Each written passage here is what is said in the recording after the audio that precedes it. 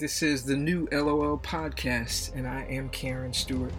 My goal is to challenge you, motivate, and encourage you to live your life boldly as a Christian out loud. Do me a favor, if you find anything of value, any motivation, any encouragement, help me spread the word. Like this, share it on all your channels, and thanks for listening. Let's get started.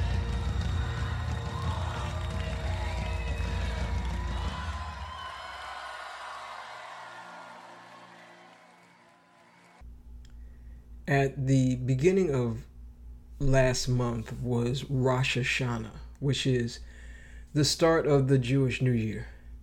Now, I can't say that I'm particularly into all of that studying Jewish history and all that, but I am aware of it, and I do think there is a significance for Christians as well. I tend to kind of keep my focus as much on the person of Jesus alone as possible. But then when he highlights things by his spirit, I just try to pay attention. So whenever the Jewish New Year comes in, there is usually a great deal of talking about it, some prophecy, some teaching, all of that within certain streams, depending on what flavor of Christianity you follow. And last year, I remember hearing about the year of Peh, which means the year of the mouth, and all the meanings and all the instructions for Christians in the year ahead. Things to look out for, things to expect, things to do. Anyway, each year on my actual birthday, which is when I celebrate New Year's in November, I always look back at the year that has just ended and just acknowledge what God has done, what he said, all of that. And I ask him for a word for the new year I'm coming into. This year, for the first time ever on Rosh Hashanah, I did that same thing. I looked back on the year that just ended just to see what the Lord might show me or say to me. And I remembered that during the last year, I was amazed by the things I heard people say, Christians in particular, that just blew my mind. I was constantly finding my whole brain in a twist because I couldn't understand how Christians, in what could have been and could be our finest hour, were spending all of their time using their voices loudly to sound alarms about things that had absolutely nothing to do with the kingdom. I remember thinking that it was like some kind of Pandora's box had been opened, and all of a sudden, all the things that people were thinking were just flying around everywhere with no thought of the outcome of those words. Make no mistake, I'm not talking about things that people were not already thinking or saying. It's just that there seemed to be a whole new boldness unleashed. In the past, people were saying many of the same things, but they were saying them anonymously online, hiding behind fake usernames. So no one actually knew who they were. But over the last year, it seemed like people were saying the craziest things out loud with no concern or thought whatsoever about how it might sound or if it was even right to say. Again, the year of the mouth. Then this whole other thing became intensified, which is now called cancel culture. So not only were and are people saying every kind of crazy thing you can imagine out of their mouth, if you dare to disagree or have your own idea or perspective, you are labeled with some kind of tag that says you're hateful or unloving or some other such thing. It just seemed like this past year brought us to a place where you no longer have the freedom or right to disagree without being judged, attacked, and most recently even assaulted just because of a conflicting idea. I thought about my own life personally.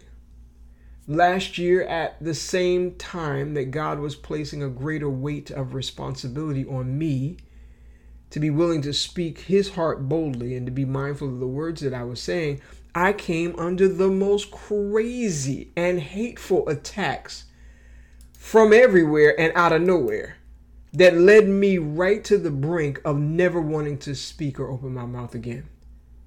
Last year was indeed the year of the mouth. and the effects of that year and what was unleashed will have far-reaching impacts for us as Christians unless we recognize where we have gone off track and partnered with the spirit of the age. Now, as Christians in some streams, we've learned very well how to be mindful of what you say. You can have what you say, and life and death is in the power of the tongue. Don't talk about the devil. Don't use words about death when it comes to our own lives. And generally, you need to speak positive, which is certainly not a bad thing. None of that is a bad thing. But what I rarely see is the same level of attention given to gossip, slander, and accusation, which is just as bad, if not worse. Listen, Jesus said in Matthew 12 that our words reveal our character. Here's what he said in 12:34 through 37. For the mouth speaks from that which fills the heart. The good person brings out of his good treasure good things, and the evil person brings out of his evil treasure evil things. But I tell you that for every careless word that people speak, they will give an account of it on the day of judgment. For by your words you will be justified, and by your words you will be condemned. It's crazy how we are more concerned with how we look or sound to people around us than how we look and sound to God. But I want you to know, family, that God is listening to your every word. That careless, or in the King James it says idle word, comes from a Greek word that means literally idle, lazy, thoughtless, unprofitable, injurious. In other words, what you are saying adds no value whatsoever, and in some ways can even be hurtful or injurious, not only to the person you are speaking about, but also to you.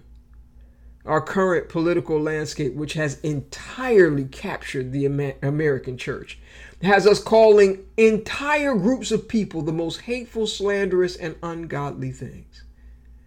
Now listen, the next time you're watching your favorite news program or personality and you find yourself triggered with emotions that may be making you bitter and angry, just stop for a moment and ask God how He feels about those people, places, or things. I'm telling you that seeing things through the lens of the blood of Jesus produces an entirely different picture than that which is often framed in the current language and narrative of our day. Remember this, there's always two sides of every story, two different stories and two different narratives. And one originates in the kingdom of God, and the other comes straight from the pit of hell. I'll admit, it's easy to get swept up, but an easy way to check yourself is to do this. Stop and think.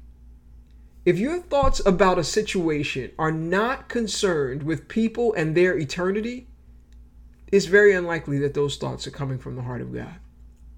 If your thoughts and your words lend towards accusation, name-calling, judgment, remember who the accuser of the brethren is and repent. If you're doing that, in all likelihood, you have unknowingly partnered with Satan himself to further his agenda and not God's.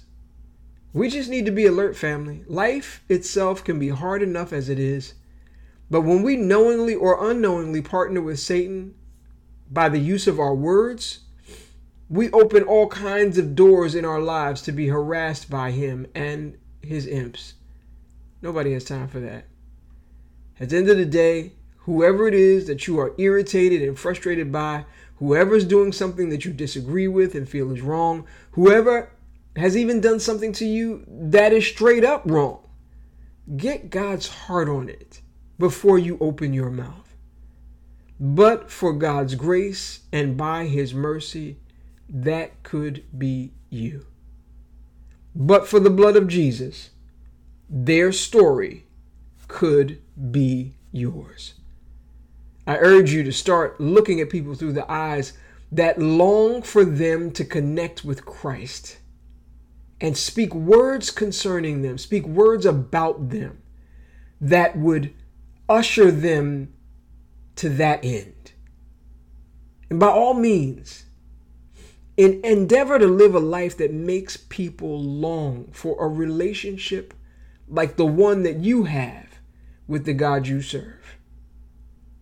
If you think that's something worthy to be pursued, I'm just saying. That is what it looks like to live boldly out loud.